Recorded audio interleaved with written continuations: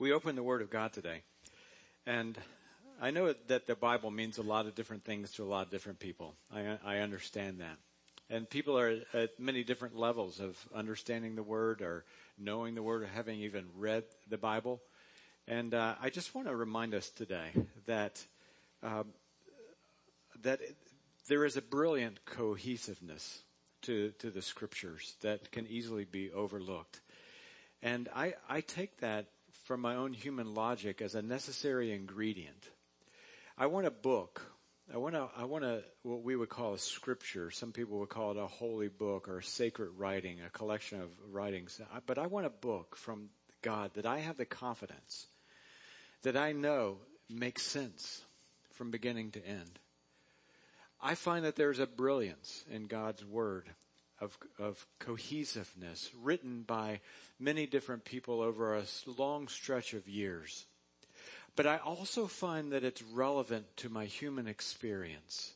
I don't want a book that is just kind of so strange and esoteric or so religious that I can't quite make sense of it, that it doesn't relate to who I am and the needs and the pain and the victories, successes, etc., and all the experiences that we have as human beings. I think it's important. There have on my quest for God in my early 20s, I read different religious books and just couldn't make sense of them. They were saying things that just didn't relate to me as a human being. I think God gives us both of those things. That in the Scripture, there is a cohesiveness that is brilliant, and the things that we read in here are relevant to the very inner core experiences that we have, so that when we read it, you think, I get that. There's something that's ringing true. The Bible says of itself that it is a supernatural book, that it is alive, that it is not just a record of history. It is not just a writings of beautiful sayings like we would find in the book of Psalms. It's not just a book of wisdom that we would find, for example, in the book of Proverbs. But it is all of those things, but it is a supernatural book that is alive, that has the ability, the capacity to divide our heart, to penetrate our heart and get inside of our thinking and our motivations and our choices, our worldview, as it were. Today, we are continuing on this collection that we call Quest. And the reason that I say what I've just said is that I believe that at our most primal sense, our most core instincts, there are these quests that we have, these searches that we have, these places of sometimes emptiness that need to be fulfilled. And when I'm with God and when I'm reading His Scripture, supernaturally, these things begin to be addressed. You see, God is a God who is not only brilliant, but He understands, because He's created us, He understands what needs that we have. He understands that we are sequential in those needs, that we need something right now, but maybe next week there's something else, and God is in tune with that. In other words, He's not a cookie cutter God where He says, well, here it is and that's just it. There are things today that I believe that God would say, boy, just for you right now in this stage of your life, this is what you need. But for somebody else, they're in a different stage. They're in a different place in their life. When God created the heavens and the earth, it really, when you look at the sequence, is amazing how He supplied the needs in sequence of what humans would require to be able to even exist on the planet. For example, when He started, He said, we've got to begin with light. They're going to need a source of light. They're going to need a sense of light before we can even get this thing going. What a great first step rather than operating in the dark. It's so simple, but so brilliant.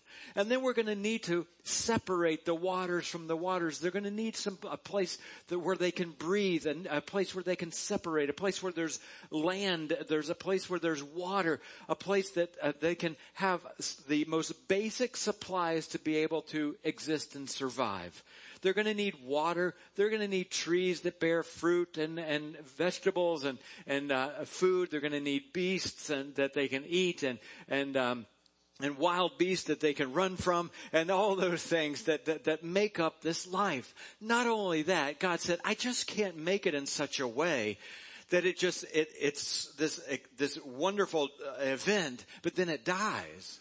I've got to be able to create this existence in such a way that it lives on in perpetuity. In other words, it produces and reproduces and keeps on going. So that when you see the brilliance of creation, you think, wow, God is not only an amazing God, but He's in tune with the needs of human beings as He is yours. It doesn't stop with the physical. It doesn't stop with just like you need bread and you need water and you need meat and you need veggies and all those things. You need tofu and tempeh, commercial for vegans. It needs, you need more than that. You see, God is in tune with our emotional needs. So at the end of day 6, when He had created all these things and He deemed it to not just be good, but to be very good.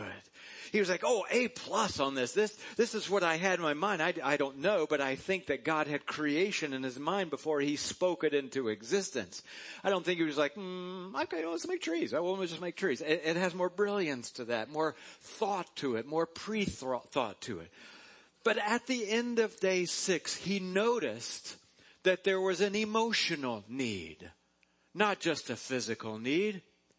We are told that God created man in His image.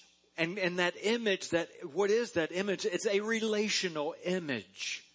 And so here is Adam being created, and yet he's got this emotional need that has been implanted in him, but there's no way to let it out.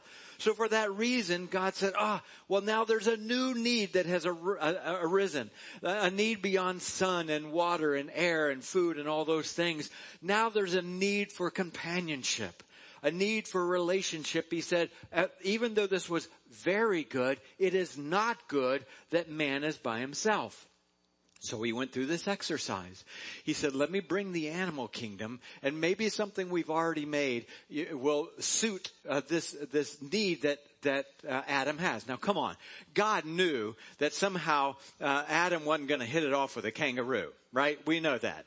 And like, man, maybe it'll work. You may really love the kangaroo, and then they'll just, of course not. God is too brilliant for that. You know who didn't know that? Adam. You see, I think God puts us through certain things so that we recognize our need. So that at that moment we think, I do have that need. So Adam, here's what I want you to do. I want you to go through the animal kingdom. I want you to name them. And at the end of that, we read that he found no mate that was suitable for him. And so he would probably have gone to God and said, there's a need I have. And God said, I'm glad that you now recognize that need. I wouldn't have taken care of this need on day 1. There was no need for it. You didn't exist. But now that we're past day 7, because he rested, now that we're past days, I'm going to now fulfill that need that you have noticed. Because of the way I designed you, you noticed that being alone was not good. I noticed it before you did, by the way. I kind of knew what was going to go on. But now, because I've put you through this lab and caused you to learn, now you know. You have a need. When we recognize that we have this need and we discover that the brilliant God of this universe comes to us and fulfills that need, guess what happens? We think, wow, we have an amazing God because He was the only one that could have met that need. You see, when Adam was alone, the kangaroo was not going to help him out one bit. Adam himself couldn't say, I got an idea. I think I'm going to fall asleep. While I'm asleep, I'll take my rib out by myself. And then I'll create this, what should I call it? Woman. I'll create a woman. No.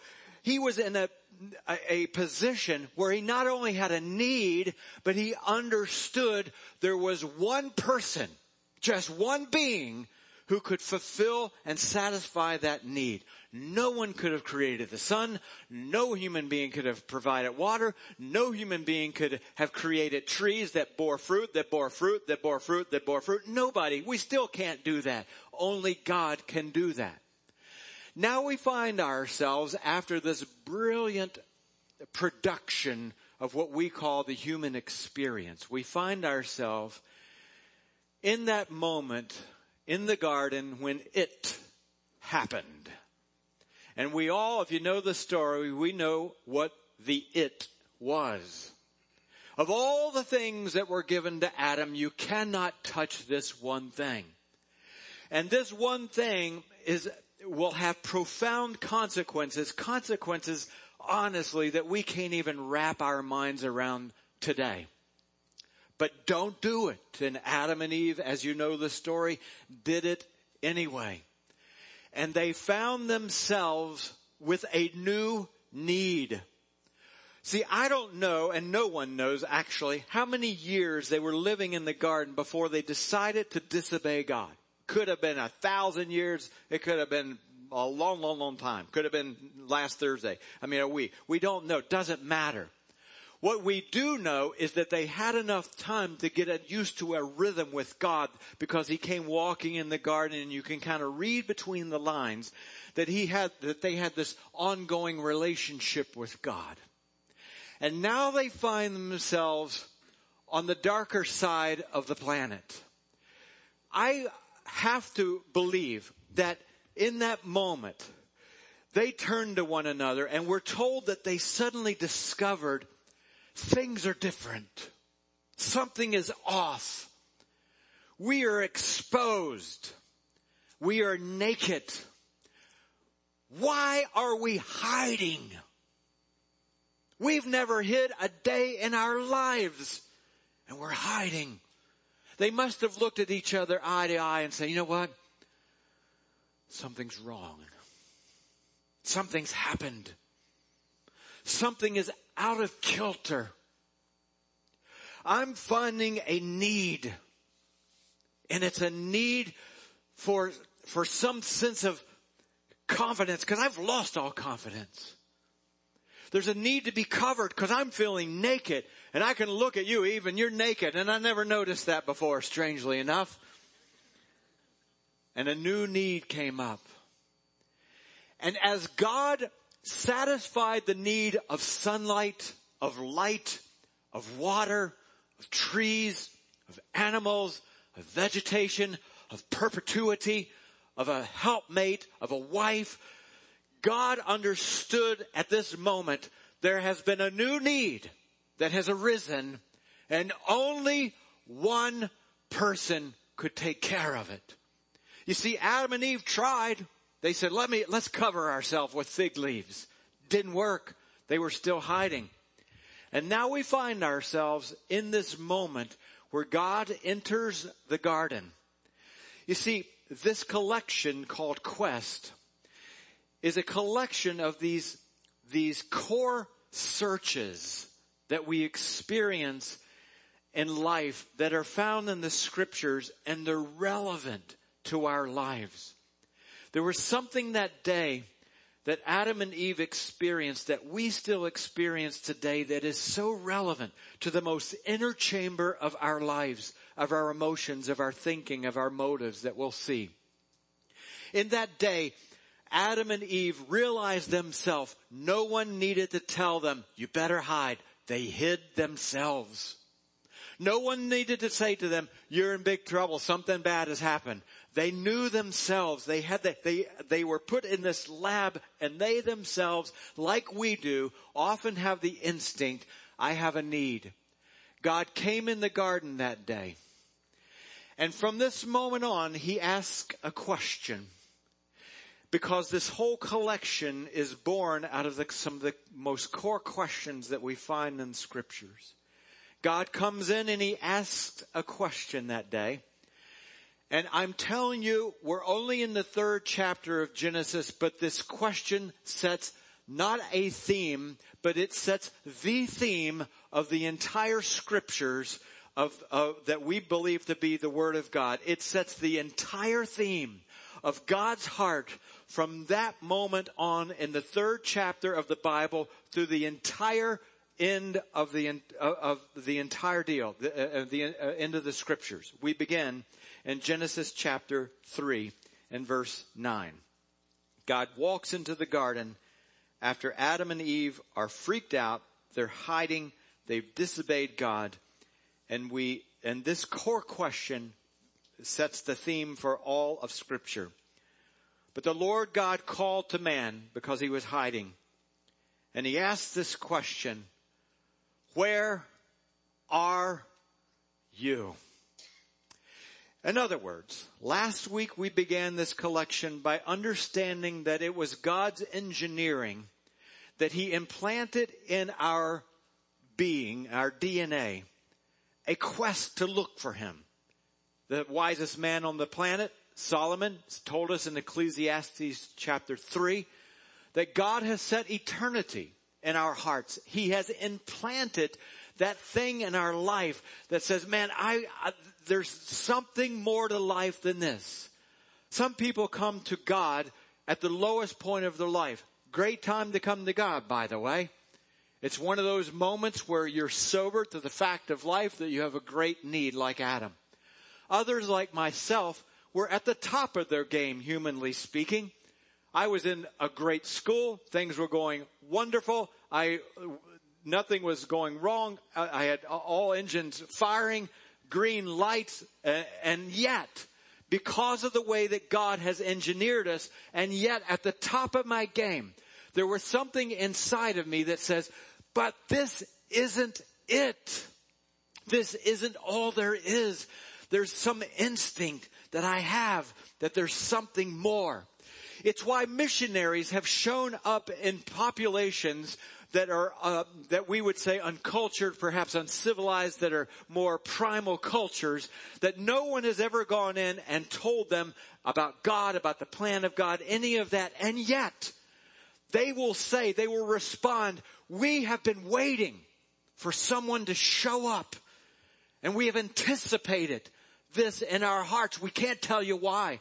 We've had dreams about somebody coming. Someone shared with me not too long ago about someone showing up, and they said, we've been dreaming about a man who was going to show up and tell us about God, who would be holding a book. See, God implants these things in us. And at this moment, what happens is not only does God have a quest for us, but today's focus as we see this question is that now God has a quest for us. Not that we just have a quest for God, but God has a quest for us. Don't you find it kind of crazy, ridiculous, perhaps stupid that Adam was trying to hide from God? Don't you find that stupid? It's about as stupid as when we try to hide from God, by the way. I mean, it's like trying to play hide and seek with, someone who just knows all the hiding spots. And when we're kids, you know how it goes. We think we can do this and nobody sees us. It's like we're playing hide and seek, and it's fun to play hide and seek with kids because they're easy to find. For example, I brought some pictures with me today. You kind of like that. Great hiding spot. Just remove the fingers. You think you're hiding just because nobody can see you. All right, here's one for you. How about this? Hiding under the bed. Well, it kind of works. And behind the curtain, here's two. That's pretty cool.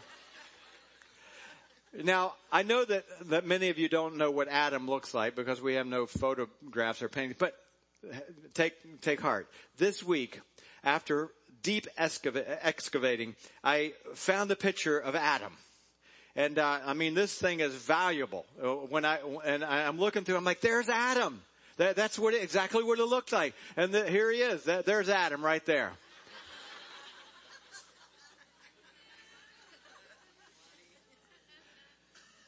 This is about how silly it looked for Adam to be hiding from God.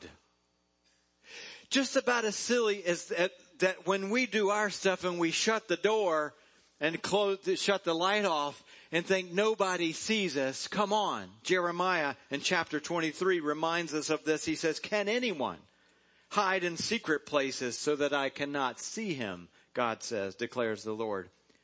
Do I not fill heaven and earth, declares the Lord, which is inclusive of your office. It's inclusive of your back bedroom. It's inclusive of your car. It's inclusive of what you do when you're dating, when you're out on Friday night. It's inclusive of every single cubic inch of this planet. So hiding from God seems futile. And yet, the older we get, the more sophisticated we get in hiding our stuff. You know, we want to say that, we want to talk about Mary, but what we say is, Mary's, she does have jerk-like tendencies, but I'm praying for Mary. See, it's a sacred way of saying Mary's a jerk. But we wouldn't want to do that because we're mature, right? I mean, and we get more sophisticated in the way that we hide behind our stuff. So it's the same for the human experience. For example, instead of hiding behind a pole, now we get more experience in our camouflaging. I mean, who could lay on a stack of bricks and be camouflaged? Well, this next guy could. See, we look at that and think, well, it's no longer silly. It's no longer standing behind a skinny tree. It's a lot more sophisticated. And if you happen to be in Publix this afternoon and standing in the produce department and you happen to see this next guy, it'll freak you out. I mean, you're going along and say, okay, like celery, tomato. What are you doing here? Guys dress like celery. You see, this is how we think we look when we get more sophisticated with our hiding. And yet in that, we read in the scripture, for example, in Job chapter 3, when daylight is gone, the murderer rises up and kills the poor and the needy. See, we can turn our back on those in need and think it's sophisticated and think God doesn't see it. In the night, he steals forth like a thief. The eye of the adulterer watches for dusk. When no one's watching my computer, he thinks, no eye will see me.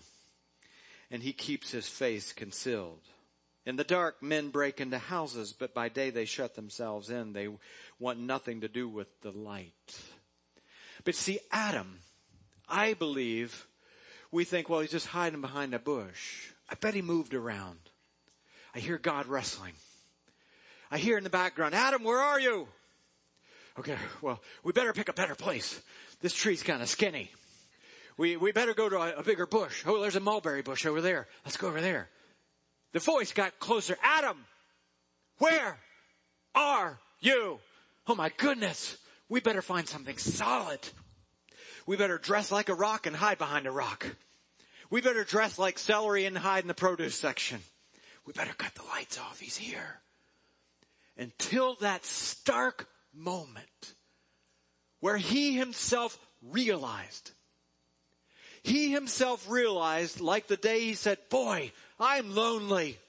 And there's only one that can fulfill my need and give me a mate.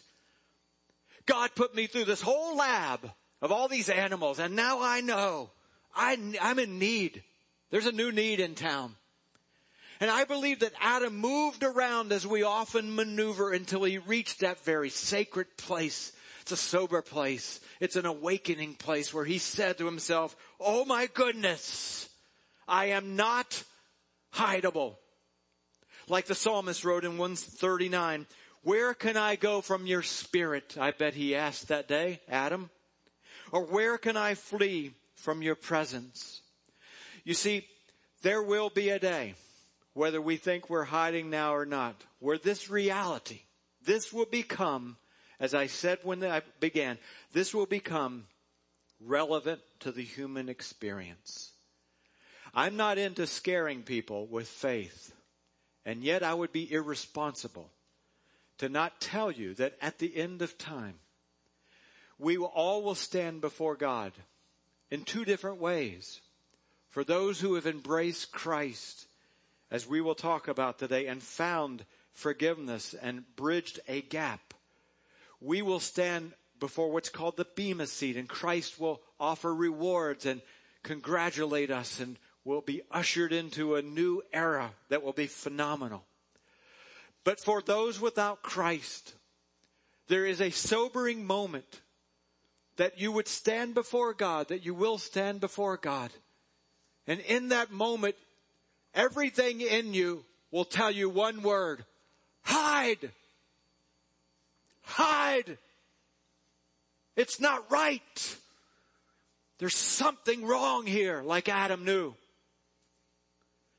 And that also will be worthless. In the book of Revelation, chapter 20, the next to the last, a few chapters to the end of the Bible, the apostle John writes Then I saw a great white throne and him, God, who was seated on it. Earth and sky who were standing before him. They fled from his presence, and there was no place for them. This is a tough message. I would be absolutely unfair, remiss, irresponsible if I did not tell you that without Christ, you will be living in that moment as sure as you're sitting here today. In that moment when you say, literally, oh my, there will be nowhere to run. There will be no bushes, no rocks, and no produce sections to hide in.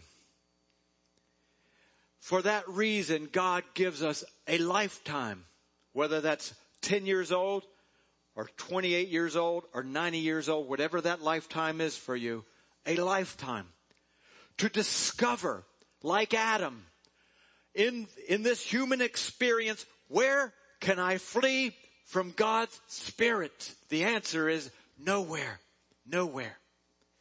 So when Adam is hiding that day, I believe that he understands this and he understands his need. When people hide, they're afraid of something. When my kids do something they know that they shouldn't do, I'm a decade now into parenthood. You do start gaining some experience and you recognize the answers. Were you playing on your iPod when you should not have been? You can feel it in the air, can you not? There's just kind of this, it just is what it is. Now when they're being honest, nah, Dad, I promise I wasn't doing it. It just feels natural. But there's that, that comes out, that's manufactured, and as a parent, you just picked right up on it. When they've done something big, like knock the milkshake over without a lid, which we've told them a zillion times to put the lid on the milkshake, and then the milkshake goes on the cream-colored carpet. Oh, they're afraid. They know, ruh-roh, something is not going to happen good in the next hour, right? Adam understood that something was about to happen. How do you know that? He hid. Easy solution. And he hid for two reasons, maybe more than that. Two reasons, though, that are core to our human experience. Now watch. Don't miss it. At the core of our human experience, we understand, like Adam, that we're not perfect. We get that. If somebody has to convince you that you're not perfect, I'd like to meet you, because I've not met a human being that doesn't believe that, doesn't know that instinctively.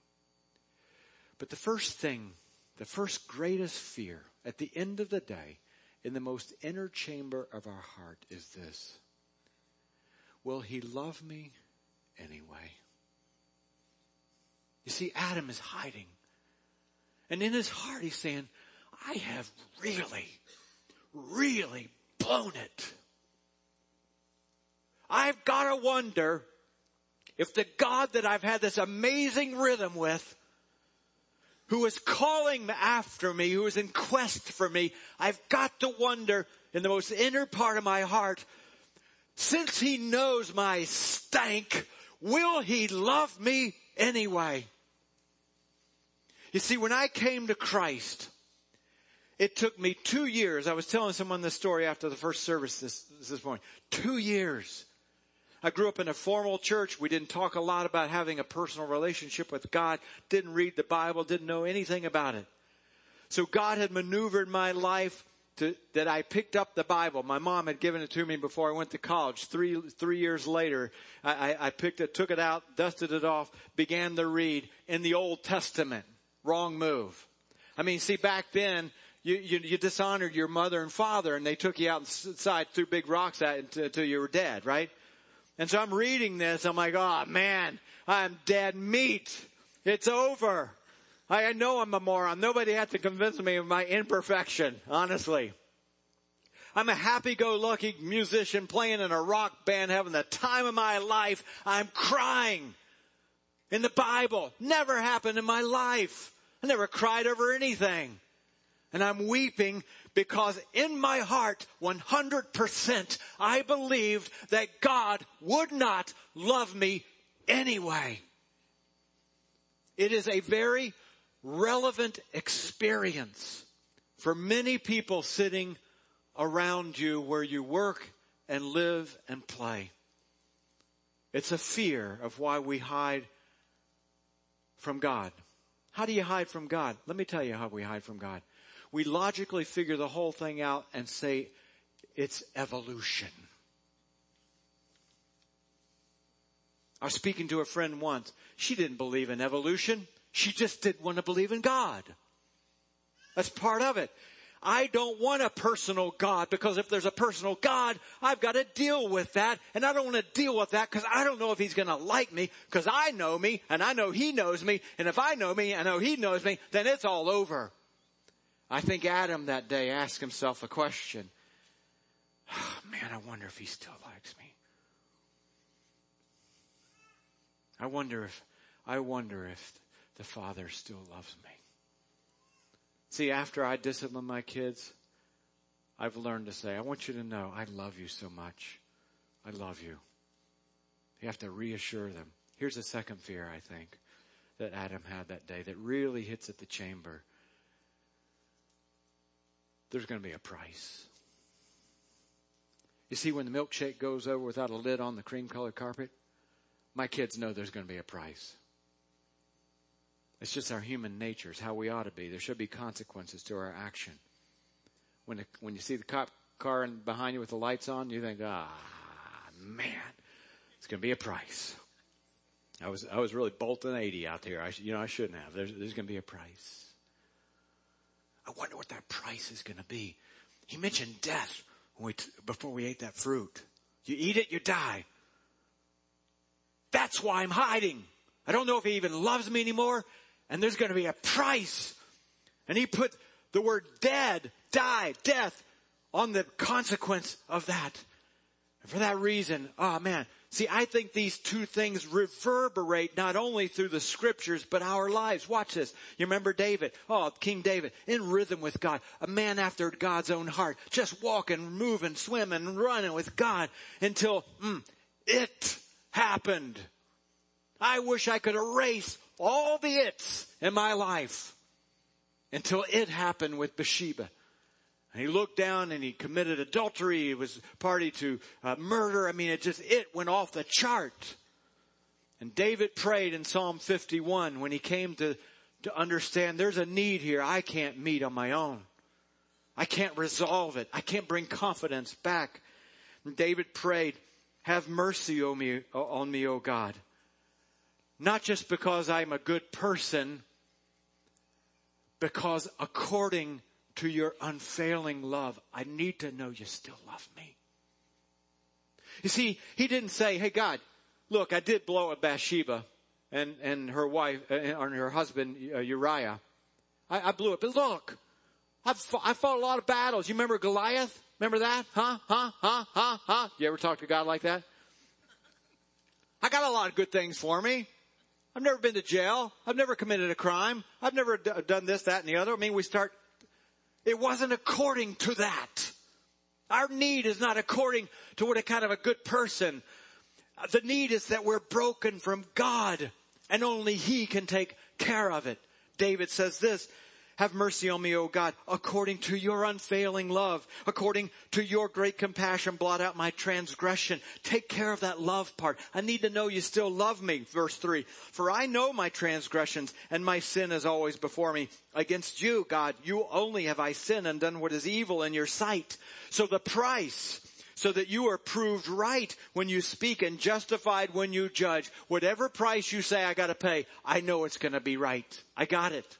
I understand that. I understand that whatever it is, if you don't love me anymore, and if you kick my rear end out of the kingdom, and if you kill me, that I get it. I'm deserving of that. You feel it coming out. You remember the prodigal son, Luke chapter 15. It's a story of three quests. The story of a lost sheep, a story of a lost coin, a story of a lost son. And this son knows he's blown it. He knows that he is in need of a quest from his father.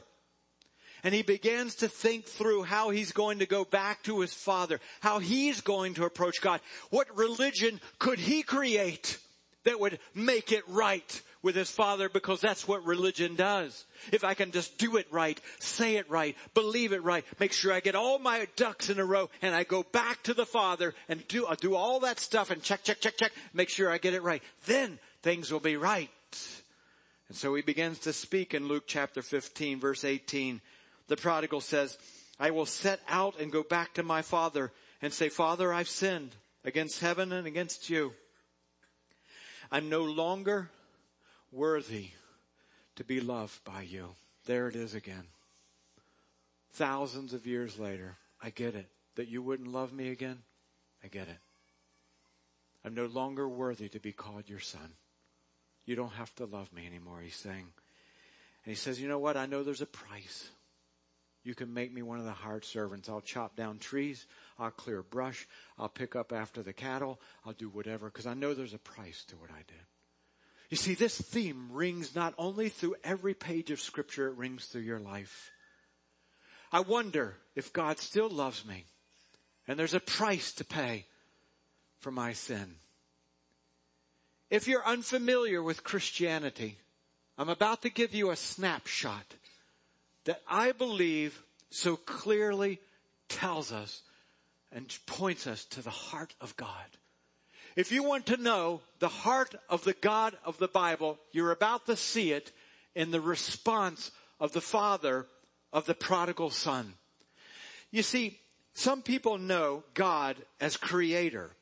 Before I became a Christian in my early 20s, I still believed that there was a creator. At least I was smart enough to know, this didn't just happen. The watch didn't happen because there was no watchmaker. The parts of the watch just didn't come together. I mean, at least I had enough smarts to know that. But I didn't know the God of the Bible. I just knew that there was a creator. So in the beginning, when we read God created the heavens and the earth, the name that's used for God is Elohim. Elohim created the heavens and the earth. The word El means, let me break that down for you. That means power. I mean, a force of power that's beyond nuclear. You don't think God said, all right, let there be light. You don't think he said it that way. I mean, we're told in the book of Revelation that Christ is going to mount a white stallion and his sword is going to come from his mouth. I could imagine in that day when God said, let there be light, that heaven shuddered. Because Elohim means the powerful one, the strong one. But along the way, what happens is that God begins to reveal himself. Okay, that's not all I am. I'm not just this powerful creator God who spoke the universe into existence. I'm also a God who provides. My name is also Jehovah Jireh, the one who provides. It's how we begin to learn who God is. He begins to reveal these names. In the second chapter of Genesis, now it's not just Elohim, it's Yahweh, the Holy One who reveals himself. Look, here's the deal. When we think about God, Elohim, the creator, the powerful creator of the universe, running a quest after us, it's mind-blowing. I mean, I'm still blown away. My wife still pursues me after she knows me. Aren't you? Come on. Gerhard, give me some, right? I know you, man. Yeah, you're a saint, chick. That's what I'm talking about. I mean, the people that really know you well, isn't it miraculous that they're still pursuing you? And they're not God. Elohim, the creator of the universe, pursuing me. Wow, what a quest. This prodigal goes back and says to his father, I don't blame you if you don't love me. And I'll pay the price, whatever it is. The picture of the God of this Bible. But while he was still a long way off. You see, this prodigal didn't come and say, I fixed everything. You remember that inheritance? Doubled it.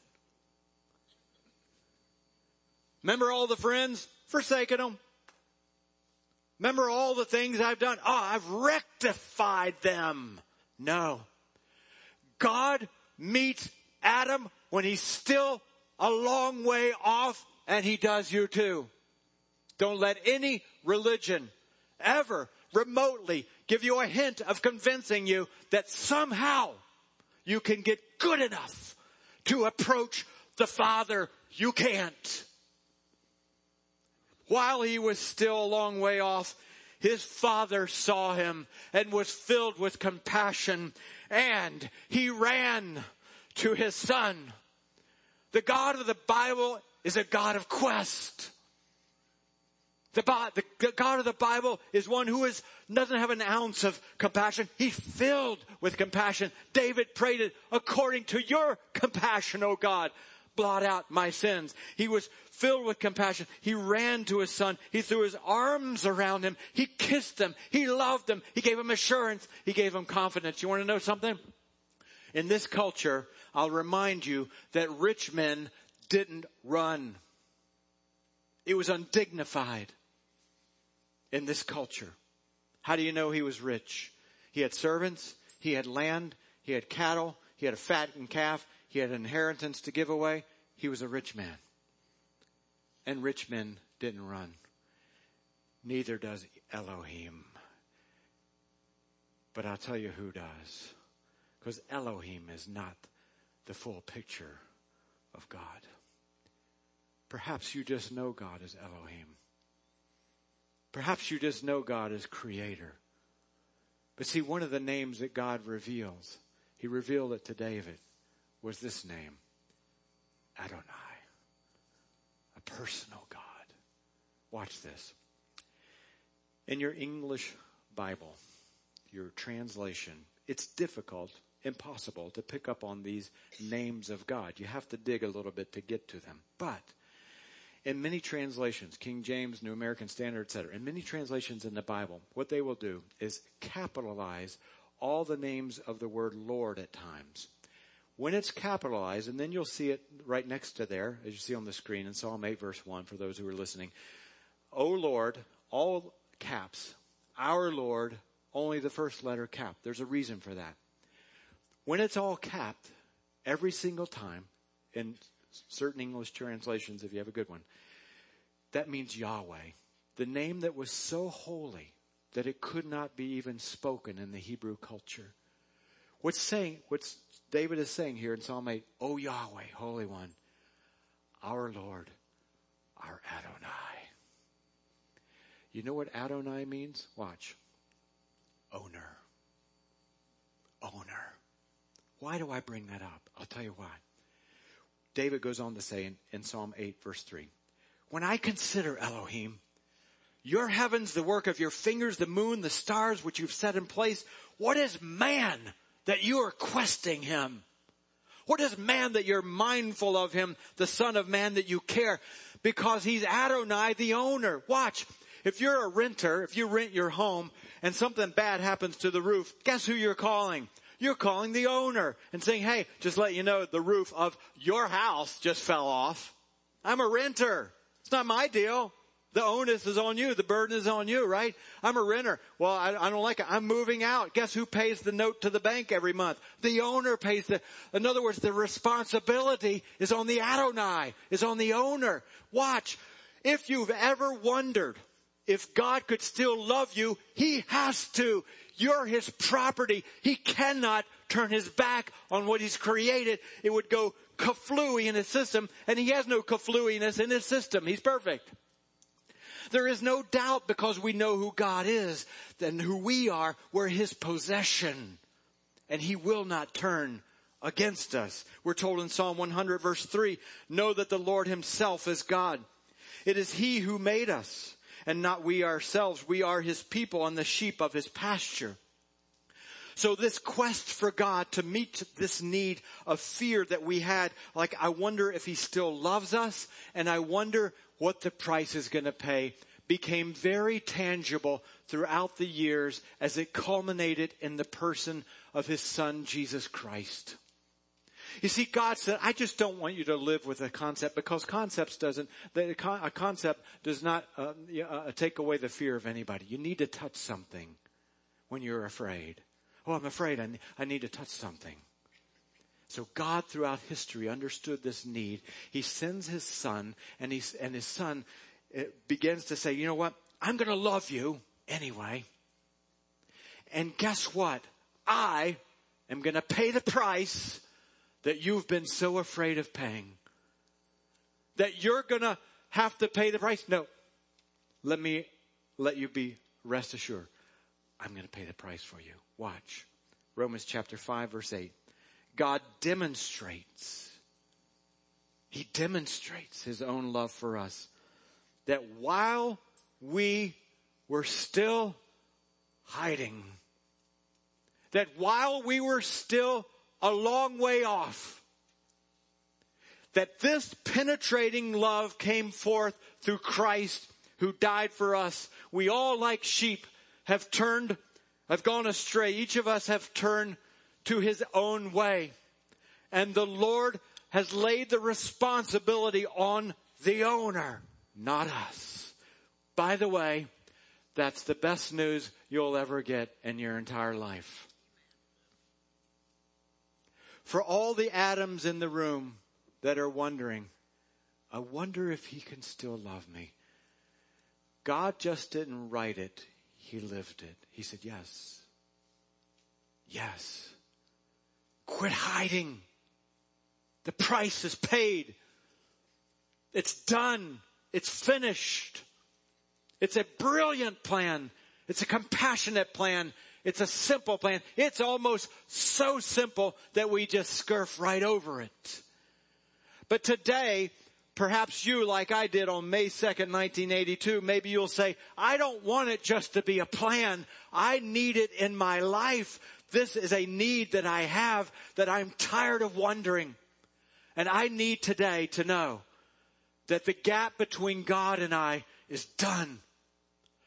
God would say, then reach out and understand not only that Christ has died for you and has come back from the grave for you, but understand that you have to embrace it through faith and say, it's mine now. It is not just a plan. It's personal. God, I need your forgiveness. I need to know not just a creator God. I need to know the running God. The one who runs towards us. Now, as I close, let me address those of you that have already gone through this intersection of faith. You're followers of Christ. Because many of us, most of us perhaps know this story. We know this brilliant and simple plan of God. But there is a message for us, because the familiarity of this plan of Christ can often blind us because we know it so well. And we exempt ourselves from the story.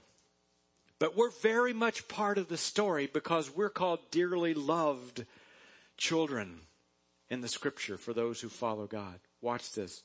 You know I use this verse a lot. I think it's important. Ephesians chapter 5 verse 1, be imitators of Adonai. Be runners towards people who are not runnable towardable. Is that a word?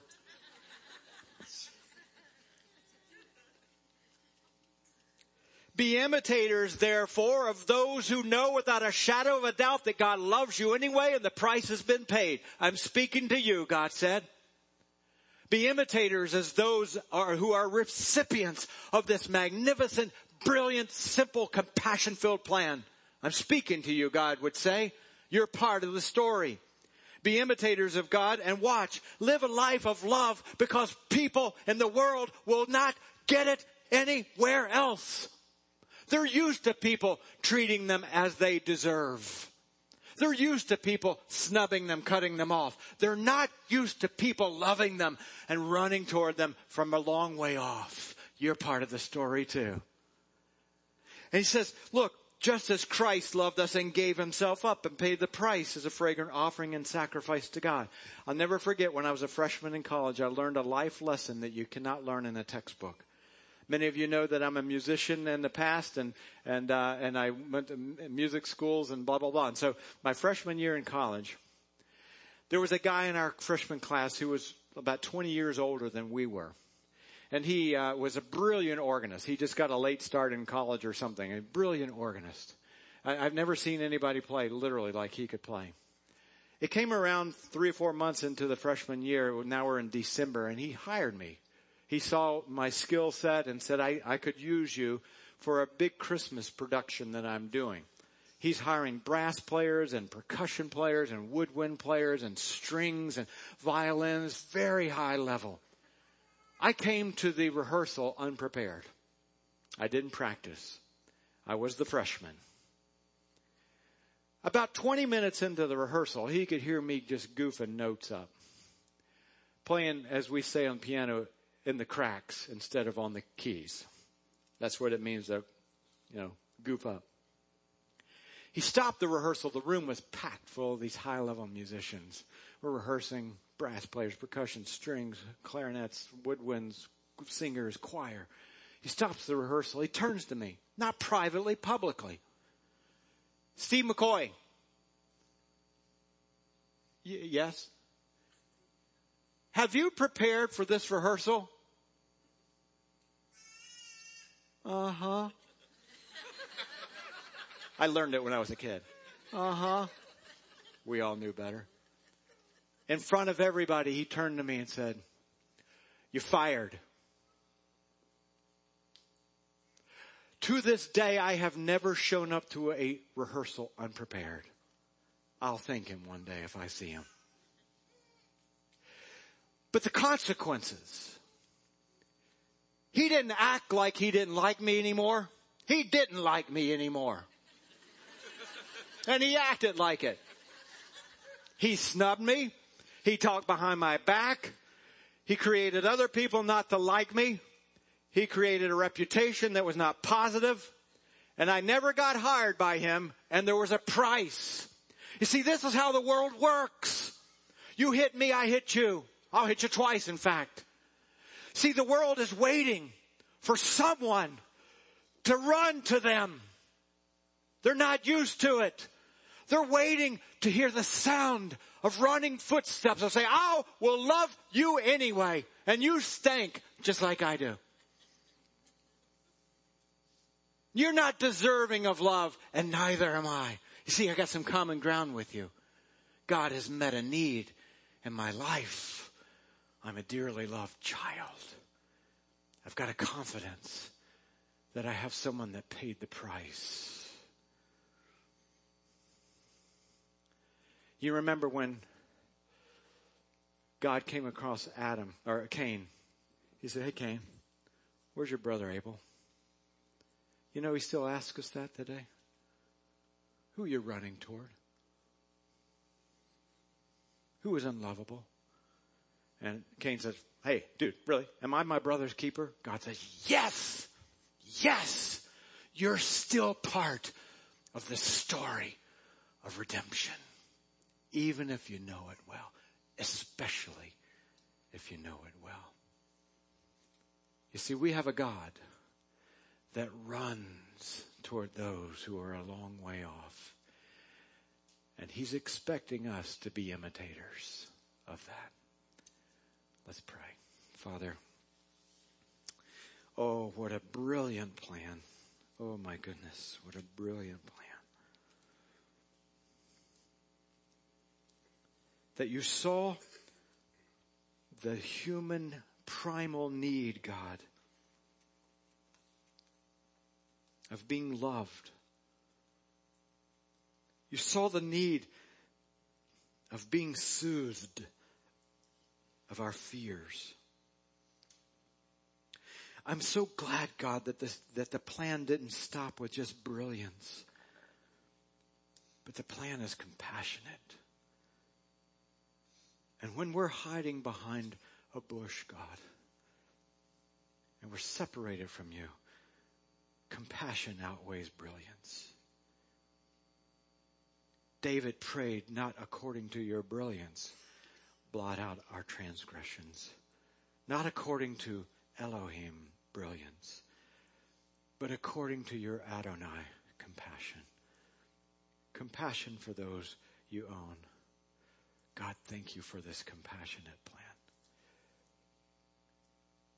Today I pray, we pray, I engage those who are believers to pray in this moment. We pray for the Adams and the prodigals in the room who feel that if God didn't love them, it would be deserved. Or who feel that they've worked things out so that they can actually approach the Father because they've rectified the situation. I pray, God, for those who are afraid because they feel like there's always going to be a price, because that's how the world has treated them.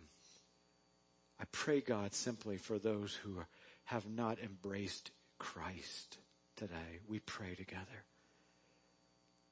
And I pray that the power of your Holy Spirit will do something that no man or woman can do, God. And that is to bring alive your word today.